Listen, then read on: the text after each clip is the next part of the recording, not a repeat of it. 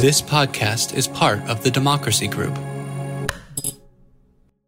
Welcome to Democracy Matters, the podcast of the James Madison Center for Civic Engagement at James Madison University. I'm your co-host, Kara Ong Whaley. This is Abe Goldberg, director of the James Madison Center for Civic Engagement and faculty member in the Department of Political Science here at James Madison University. And hi, I'm Marina. I'm a senior political science and psychology major, and I'm a democracy fellow with JMU Civic. So the idea for our guest today actually came from Marina. Marina, will you share with us why you wanted to have Professor John Krosnick from Stanford University on Democracy Matters? I was drawn to inviting him simply because as a psychology major that is primarily focused much of her studies on political science in the past 2 years here at JMU, I thought it was fascinating that he was working with a psychology base on voter turnout, and so a lot of the times I work with opinions and those matters, and just hearing about his methodology was just absolutely fascinating to me, and just overall his work.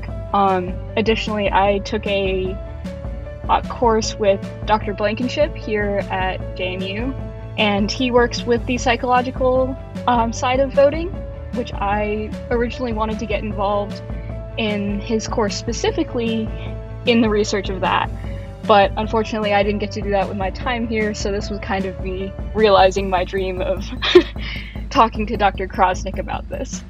In this episode, we talk with Dr. John A. Krosnick, a social psychologist who does research on attitude formation, change, and effects on the psychology of political behavior, and on survey research methods. He is the Frederick O. Glover Professor in Humanities and Social Sciences, Professor of Communication, Political Science, and by courtesy Psychology at Stanford University. In addition to his professorships, he directs the Political Psychology Research Group and the Summer Institute in Political Psychology. We hope you enjoy our discussion with Dr. Krosnick. We invite you to share your comments and engage with us in the conversation on social media at JMU Civic on Twitter and at JMU Dukes Vote on Instagram. Enjoy the episode. John, thank you so much for joining us on Democracy Matters. You've studied how events can shape and impact attitudes about government and policy. What do we know so far about how the violent and racist insurrection on the United States Capitol on January 6, 2021 is impacting attitudes towards government and elections?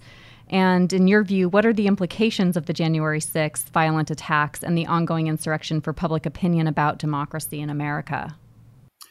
Well, the January 6th events have so many implications in so many directions, such a startling moment for the country, for us to take a moment and to pause and to think about presidential leadership, for us to think about the role that citizens play, for us to think about the way our legislators in Congress make their decisions, about the constitutionally mandated processes that govern the collection of votes, the counting of votes, the approving of votes, and so on. There are so many issues that have been brought up, but I'm going to focus my comment on just one of them, which is I think the concern that we are seeing across the country and perpetuated today, that elections may not be to be taken for granted the way we have in the past. I think Americans have been used to trusting government to count votes accurately and to collect votes fairly. There certainly has been plenty of news coverage of disputes about election results, about gerrymandering and other procedural aspects of the system in ways that if Americans wanted to pay attention and get distressed, they could. There's certainly plenty of evidence from the campaign finance side of things that distresses some people. But I think for most of us up until very recently, the idea that that at least, the folks who cast ballots on election day would have their voices heard in the sense that those votes would be counted accurately was not really a question. Now, this is a question in other countries, especially in developing democracies, that on occasion, the population of a country will rise up after an election and say, we just don't believe this election outcome. And that's what has led, for example, Jimmy Carter's center to create an enterprise whereby a country can ask the Carter Center to send in a group of observers to watch how an election is conducted and to certify that it was conducted fairly. It's interesting to note that the Carter Center, if it had been asked to monitor American elections, would have refused to do so over the last decades, because in the United States, we don't meet one of their minimum criteria for fairness. And that is, in order for them to monitor an election, it is not okay for partisans to be running the vote counting process. And yet, for example, in Ohio a few years ago, the chair of the re-elect George W. Bush campaign was the Secretary of State who was in charge of conducting the election. And that was enough, and is often the case, that was enough for the Carter Center to say, sorry, American elections don't meet the minimum criteria for us to even be willing to consider certifying them.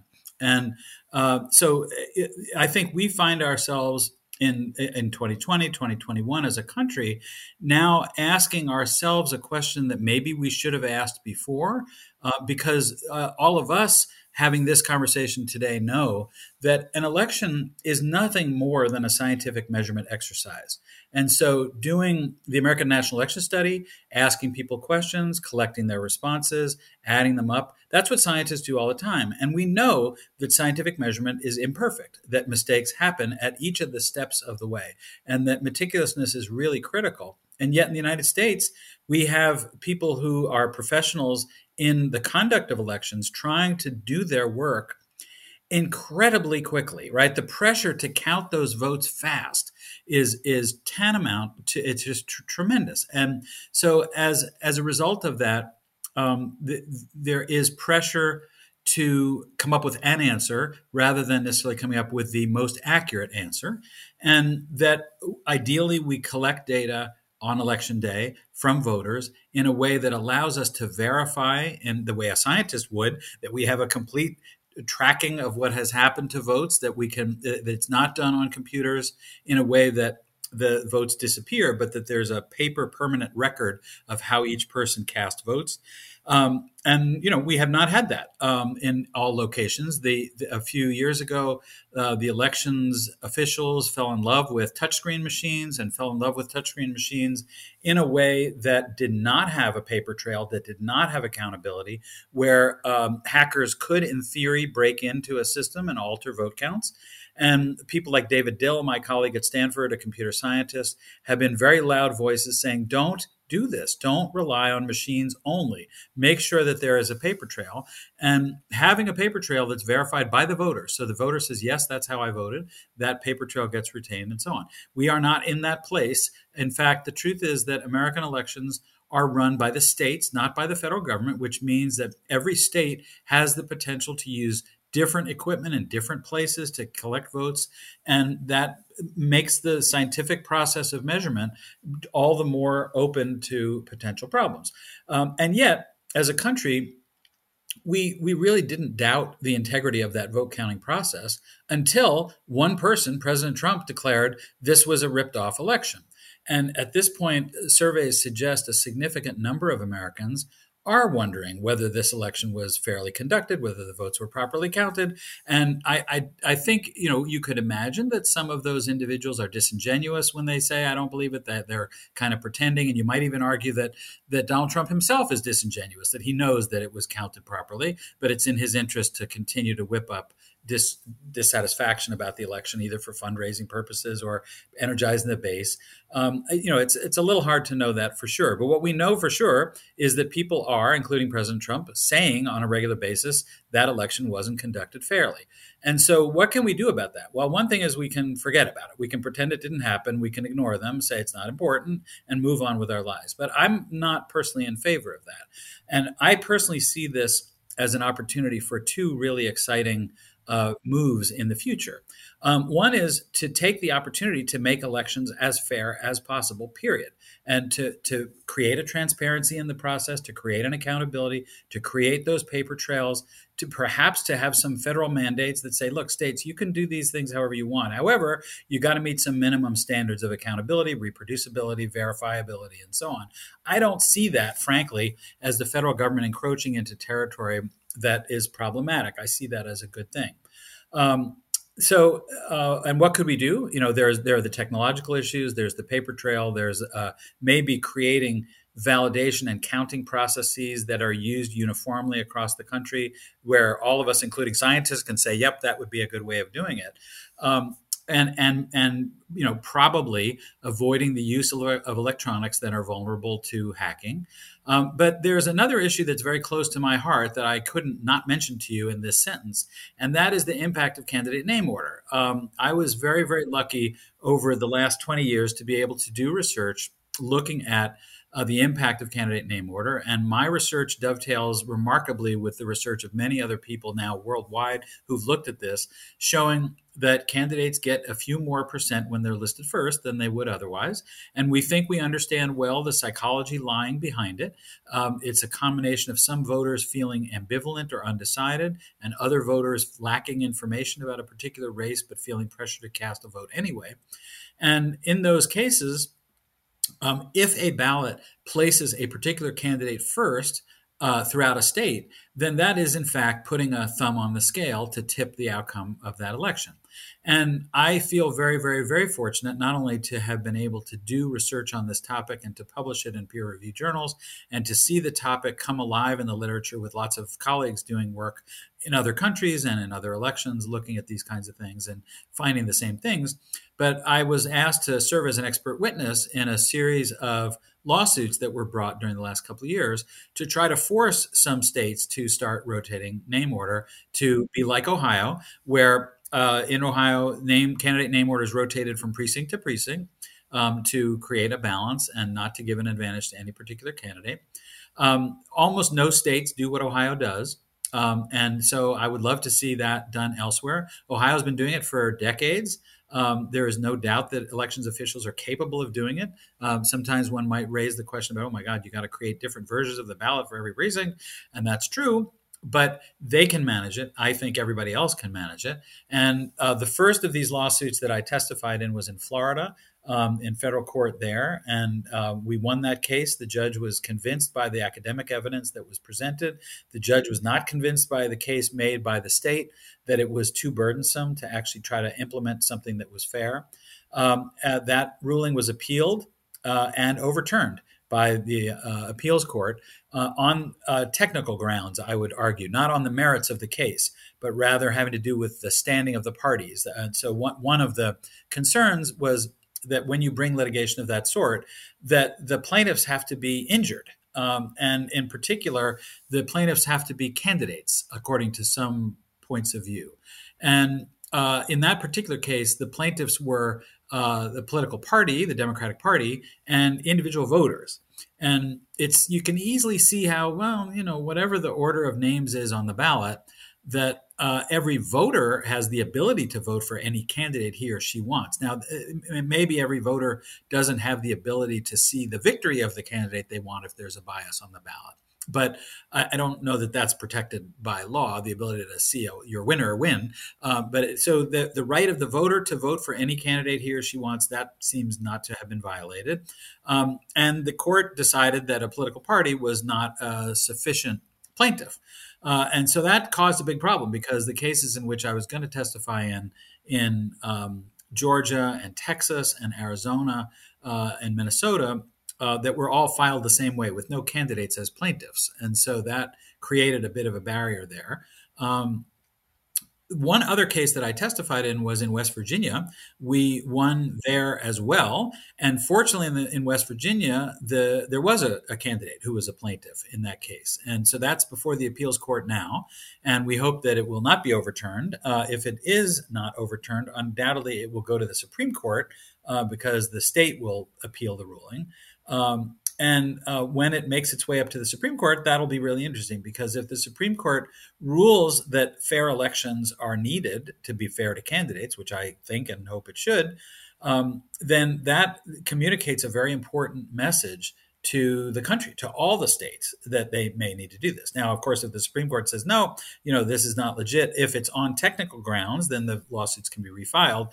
If the Supreme Court were to say, fair elections, we don't need that, that would be remarkable. And I don't know that that's really within the purview of the Supreme Court to rule on anyway in a case like this, because I can't imagine that that the argument for the appeal would be anything other than technical. I don't think it would be an argument about Krosnick's not convincing, the literature's not convincing, the literature's overwhelming. So I'd be surprised at that. So anyhow, I couldn't miss the opportunity to raise that as an element of fairness. And I hope that the states will show the integrity that it takes, not to create a bias, but to eliminate a bias. And therefore not to give any even alphabetical ordering of candidates gives somebody a bias. And we've all stood in lines in elementary school that were alphabetically ordered where we wish we were the A's instead of the W's. And so I think candidates feel the same way. So anyhow, I think these issues, at least for me, are what come to mind as a result of this this January 6th event. And it's, it just opens up this funnel of possible ways to think and to take advantage of what's been happening. I'm just going to say one last thing that's also close to my heart on this topic, which is I think if Americans are, at least some, and maybe many, are shaken at least a little bit about whether votes are counted, elections are conducted fairly and votes are counted accurately, there is another thing that we can do as a country, and that is to use survey research. That there is nothing like pre-election surveys that are done using high-quality methods, all confirming a particular result to be expected on election day. And then when you see that government say, yep, that's what happened, then people are almost set up to be comfortable with that election result. And if exit polls are conducted on election day, measuring how people voted, and independent news organizations, as they have for many decades, then say, this is what we think the exit poll says, and all of that lines up, pre-election polls, the government's vote count on election day, and the exit polls, then that's a really strong scientifically based basis for faith in the election outcome, because the various data collections are done by independent organizations. And the problem, of course, as you know, is that the Washington Post just a couple days ago had a headline saying 2020 pre-election polls the worst ever, and that the inaccuracy of the 2020 polls was not the worst ever. It was only a couple of percentage points off on Donald Trump and 1 percentage point off on Joe Biden on average. The perception that the polls are inaccurate is obviously an issue. But what I would argue is that this concern about the accuracy of polls comes from a major shift in the methodology used for polling. That 30 years ago, serious pre-election polls were done by random digit dial telephone surveys, period. In my opinion, that's still the case. Serious pre-election polls would be done calling landlines and cell phones today using random digit dial methodology. And that methodology continues to work extremely well when conducted properly. Unfortunately, in 2020, that methodology, when it was implemented with shortcuts. And shortcuts that save money, save time, simplify the analysis process, but undermine the quality of the data. And there are lots of other methods, including non-probability sample methods, being used for these pre-election polls. And, descriptively, the polls are what they are. But in terms of concluding, are the polls that were done in 2020 the best that they could have been if they had used the most valid scientific methods? I'm not convinced of that. And so I hope that those who want the country to have faith in its own democracy will consider, what does it take to fund good, objective pre-election survey research? What does it take to fund good, objective exit polls? And philanthropists who care about holding democracy together in America should consider putting their money in bipartisan ways into those kinds of efforts. I hope they will. So at JMU Civic, we focus on educating and engaging people to participate more fully in civic life, including becoming voters. In your research, you have studied and written about both the motivational and technical barriers to voting. Can you speak to how social location, psychological dispositions, events that occur around or the time of the election, and voting procedures impact voter turnout? And how might these factors impact individuals differently and have different impacts over time? Voter turnout's a really interesting phenomena to think about, because I think many of us are inclined to believe that voter turnout is an indicator of the health of a democracy. That if lots of people are voting, then great, things are going well. People believe in government, they believe in the process, great. If lots of people choose not to vote, that may be a sign of a democracy in distress. And that may lead some people to think, oh boy, we got to get voter turnout up. What can we do to have more people vote? And I guess I would say I'm not completely sure, as a scholar studying these issues, that that's an obvious place to end up. That more people voting, and in fact, maybe everybody voting. Of course, as you may know, Australia is an example of a country with mandatory voting, where there are actually penalties if you don't vote. In theory, I'm not sure they actually implement the penalties, but the the the dream of a democracy in which everybody participates may not be a dream at all, because what a lot of psychological research shows is that in order to make good voting decisions, one needs good information with which to make those decisions. These are not trivial decisions to make that you can just sort of wake up in the morning and decide, okay, this is who I'm going to vote for, without studying up on the specifics. And so, would we want people to vote just for them to vote, or do we need them to be thoughtful as well and to be informed? And if you ask that they be informed in the current environment where the truth is in dispute every single day, where it seems like we just can't simply turn on the television, listen to what Walter Cronkite says to us tonight, and then move on from there saying, okay, we basically know what's happening, when there are such fundamental disputes about the facts. It's not an easy task for well-informed voters to create the knowledge base they need in order to cast ballots intelligently. And so maybe what we should do is be happy in a democracy where the people who are interested and engaged and get the information cast votes, and the people who say, look, I just can't. I'm working 2 jobs. I got 3 kids. I don't have time to study up. I'm not going to go vote just because I should vote if I don't have the time to do it thoughtfully. That's at least a question that we can ask ourselves. And so, having said that, and just saying, I'm not so sure, I don't have I'm just really asking a question more than offering an opinion, but I'm not so sure that 100% turnout is what a democracy can expect or needs. That let's turn to your question.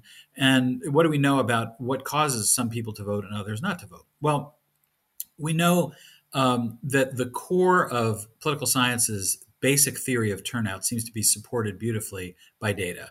And that is the notion that turnout is partly a function of motivation. That is, whether you think your vote matters, whether you feel informed enough to have a thoughtful basis for casting a vote, partly a basis of ability. How much information do you have? And those 2 factors, coupled with what psychologists often call task difficulty, seem to explain a great deal of variance in turnout. And so what can we control? Well, schools can educate children and adults about civic life. The news media can educate people about civic life, put people in a good position to formulate candidate preferences. If you think about, how hard is it? How good of a job is the news media doing to make it easy for Americans to cast policy-based votes in elections? I'll tell you a little dream I have that doesn't exist as far as I know. And that is that every election, every candidate has to take positions on policy issues, on a menu of like a long menu of policy issues, and that their positions get put on some website where anybody who wants to see where do the presidential candidates stand, where do the gubernatorial candidates stand, where do the House candidates stand, that we kind of require that as a country. We say, no fuzzing here, no sidestepping, and we need to know, what are your preferences?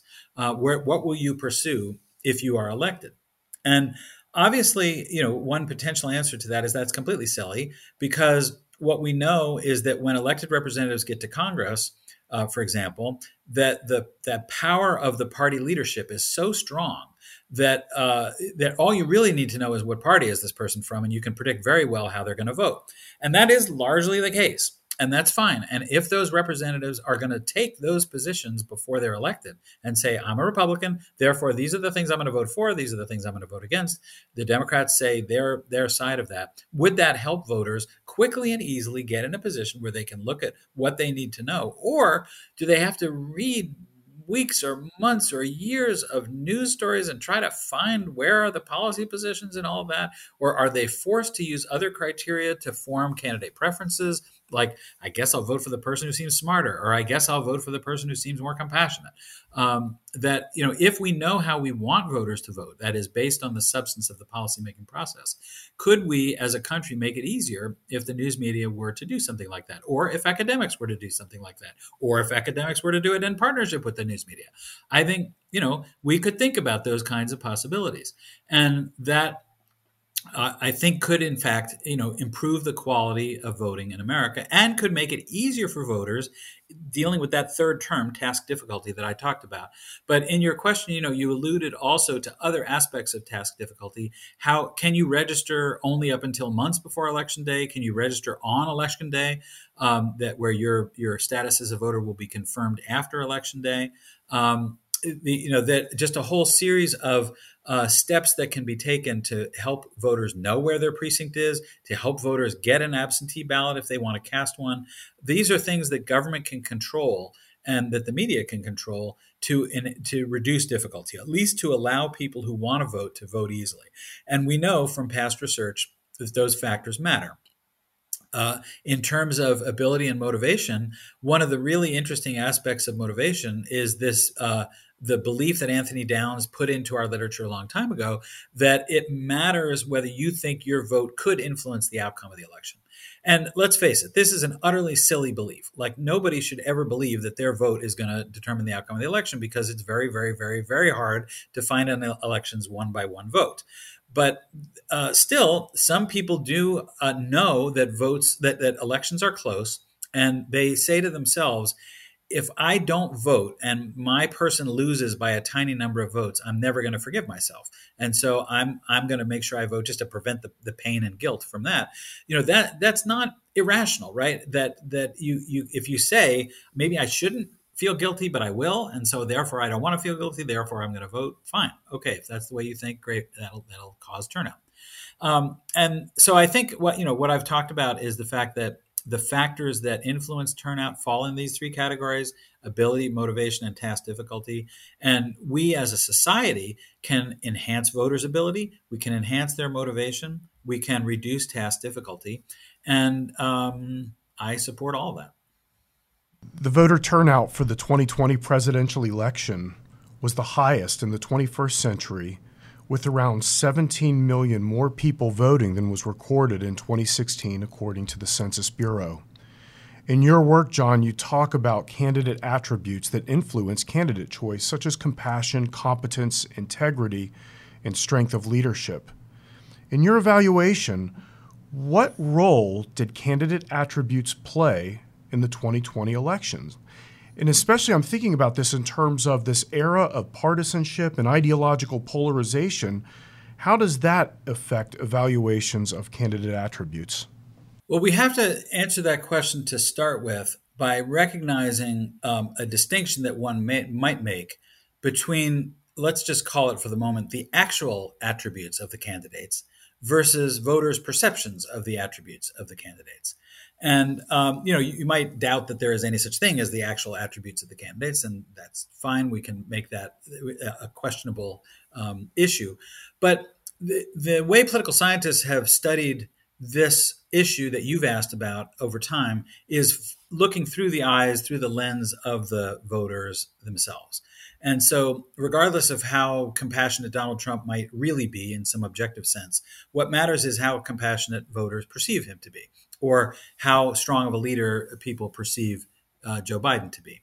And so I'm going to answer your question in two ways.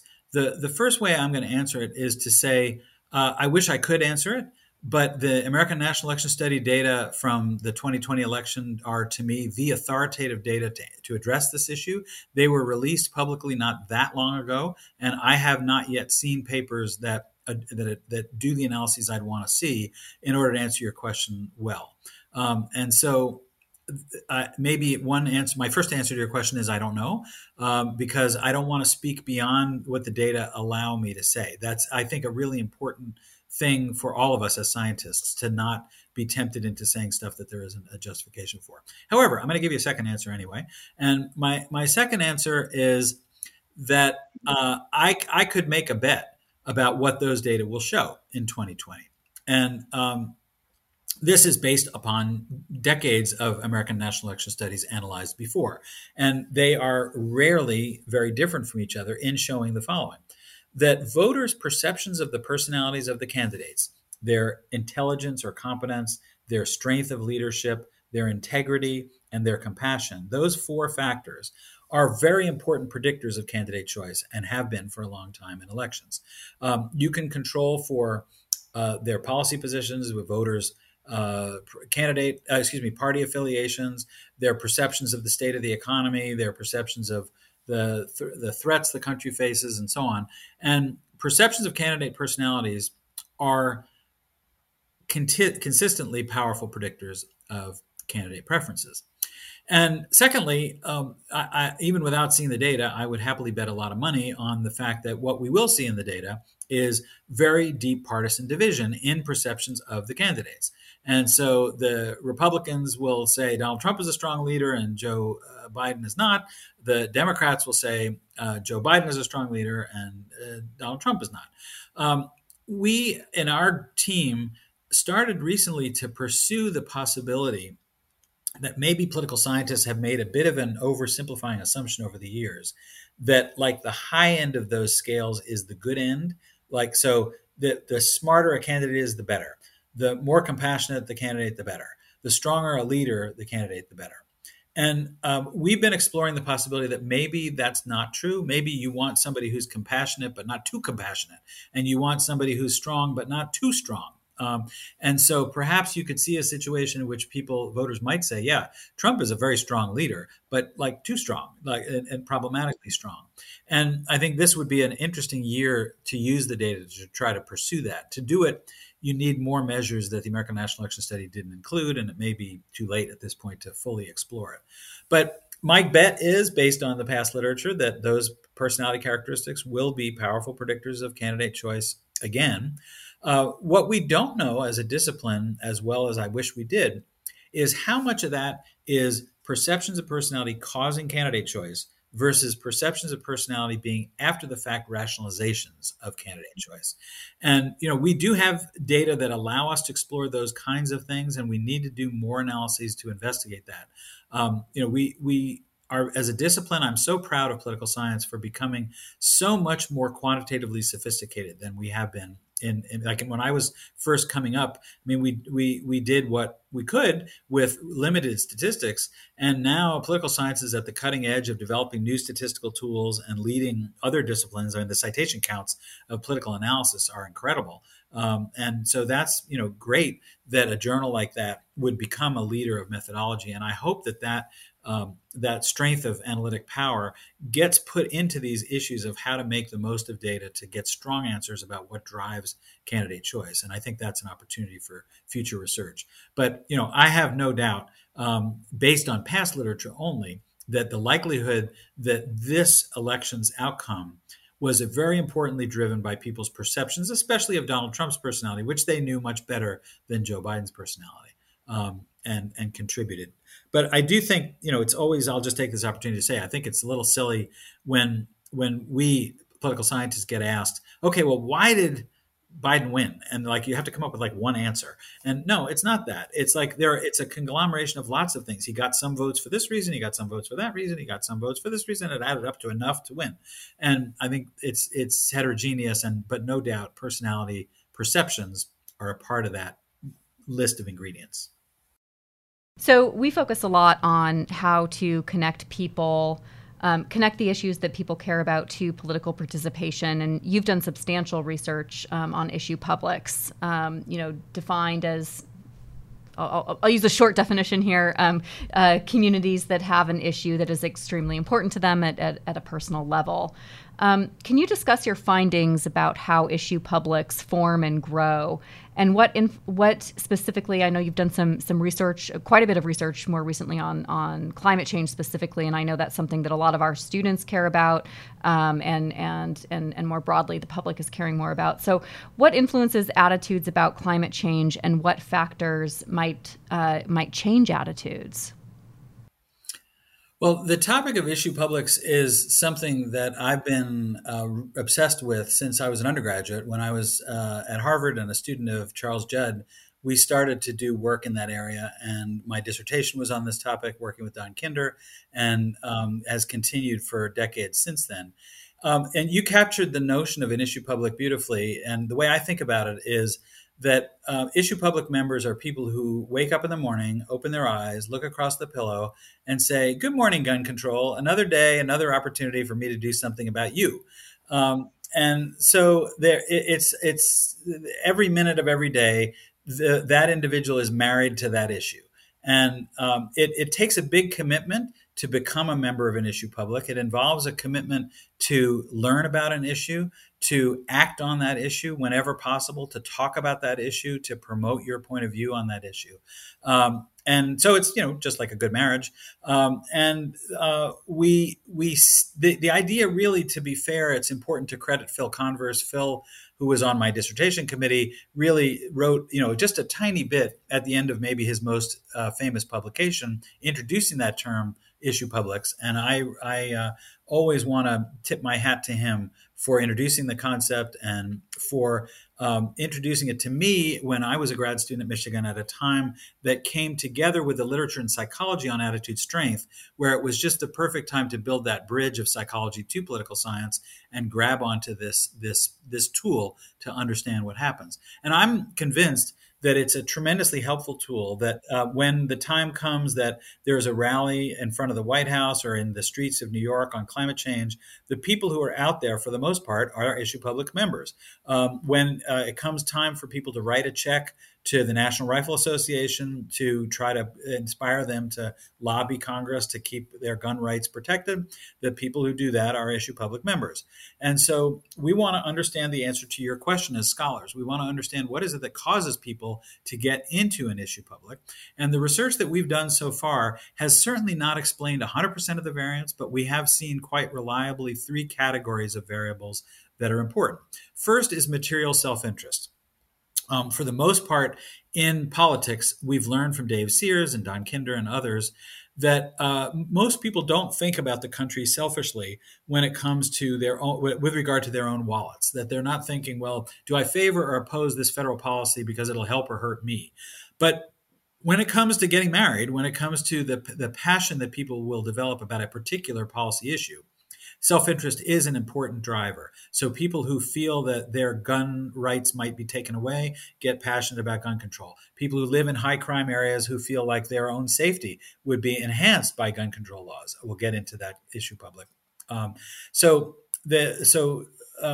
Self-interest is important, but there are lots of people who care deeply about the issue of abortion, who themselves will never want to have an abortion, whose children will never want to have an abortion. That it's an issue that won't touch directly on their day-to-day living in a concrete way where their rights would be enhanced or taken away. So our work has pointed to 2 other categories of causes. One is social identification with reference groups or reference individuals. So it doesn't have to be your rights directly being enhanced in that way. So identification with a group and seeing that group linked into an issue is important. Being Catholic, for example, and wanting to maintain a strong identity as a Catholic, and hearing the Pope say, if you're a Catholic, you ought to be opposed to abortion, and it matters to us, it should matter to you. That's, again, a message that could inspire people to become passionate about the issue.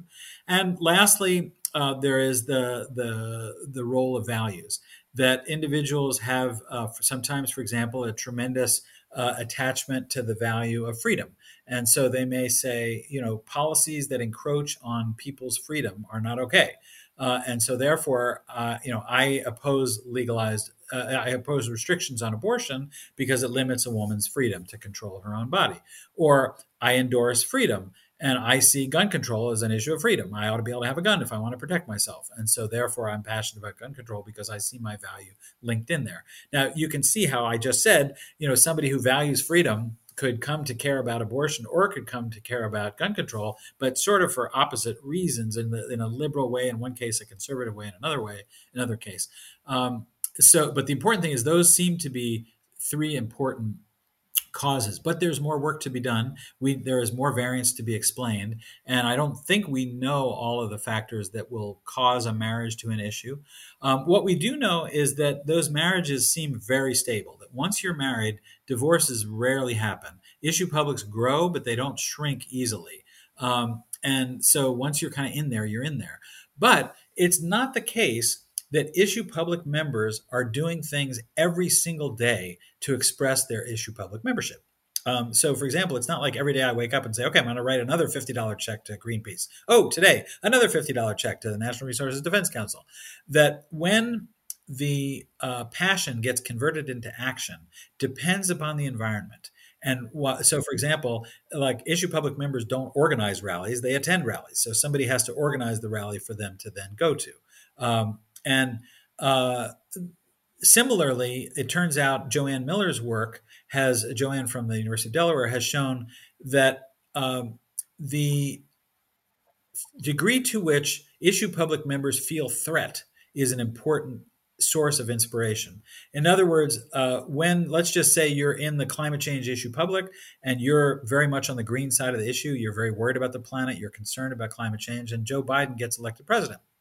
Well, what her work shows is there's a tendency for people to say, okay, great, Biden's been elected. He's a champion of addressing climate change, so I can go to the movies and not really worry about that anymore. Whereas when those same individuals see Donald Trump get elected and hear him say it's a hoax, it's not worth doing, we need to dismantle all limits on fossil fuels, then that creates a sense of what she calls policy change threat. And when policy change threat gets aroused, that's what will transform a Netflix watching issue public member into a check writing issue public member. So there are important factors that both cause getting into the issue public and then situational factors that can inspire issue public members to take action. It is true that the big news of 2020 for us was seeing the biggest issue public for climate change in the history of 20 years of surveying in this regard. We are seeing 25% of Americans, 1 out of every 4 Americans, saying that this was extremely important to them personally. And so that's pretty remarkable. And my guess is that number is here to stay and perhaps to grow. And that will put significant pressure on elected officials, and that those individuals will enjoy and appreciate what the Biden administration is doing for them, because that issue public on climate change is overwhelmingly on the green side of the issue. Thank you so much for your time. And finally, we asked this question of all of our guests. What would you do to strengthen democracy? Well, I appreciate the question, and I appreciate the invitation and the opportunity to speak with you guys today. And I would say strengthening democracy, number one, keep doing what you're doing.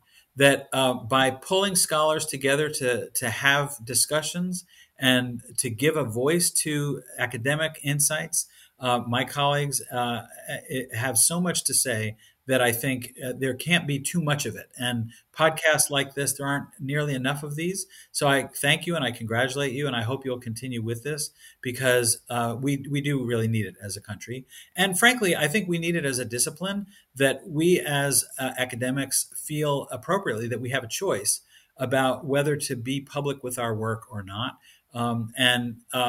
I hope more people will make the choice to be public with our work and to think not only about what did we find in this paper, but what does it mean for the future? What implications are there? What lessons are learned?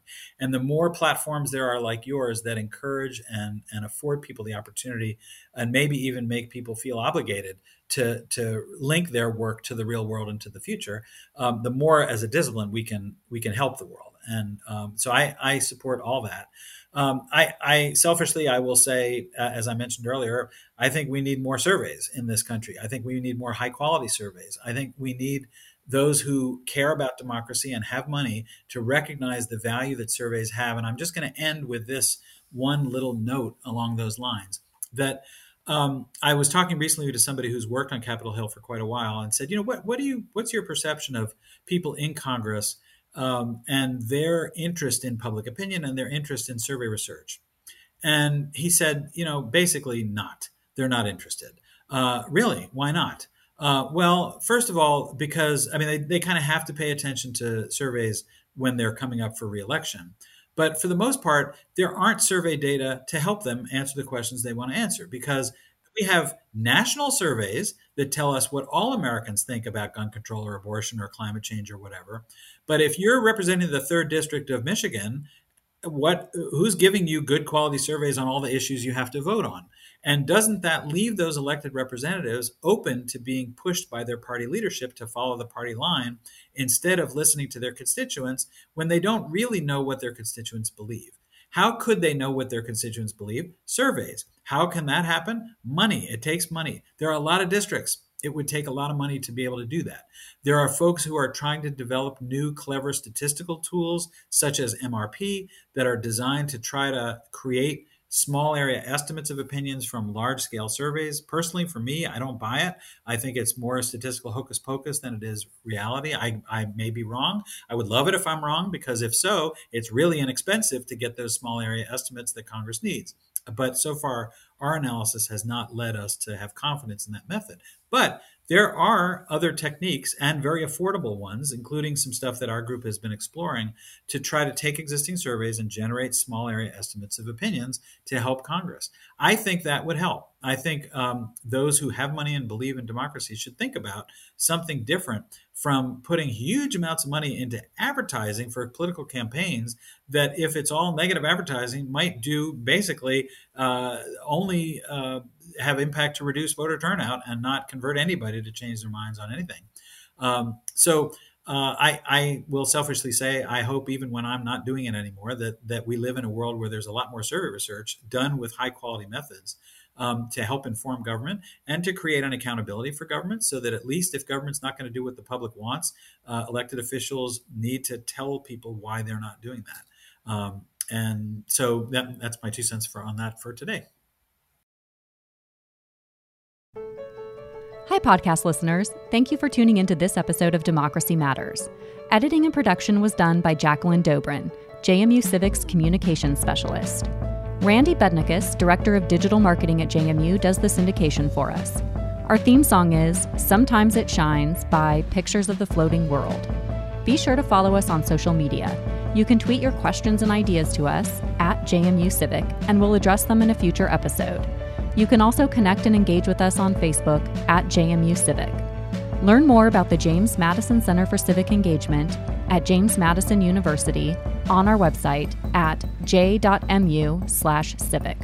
Until next time.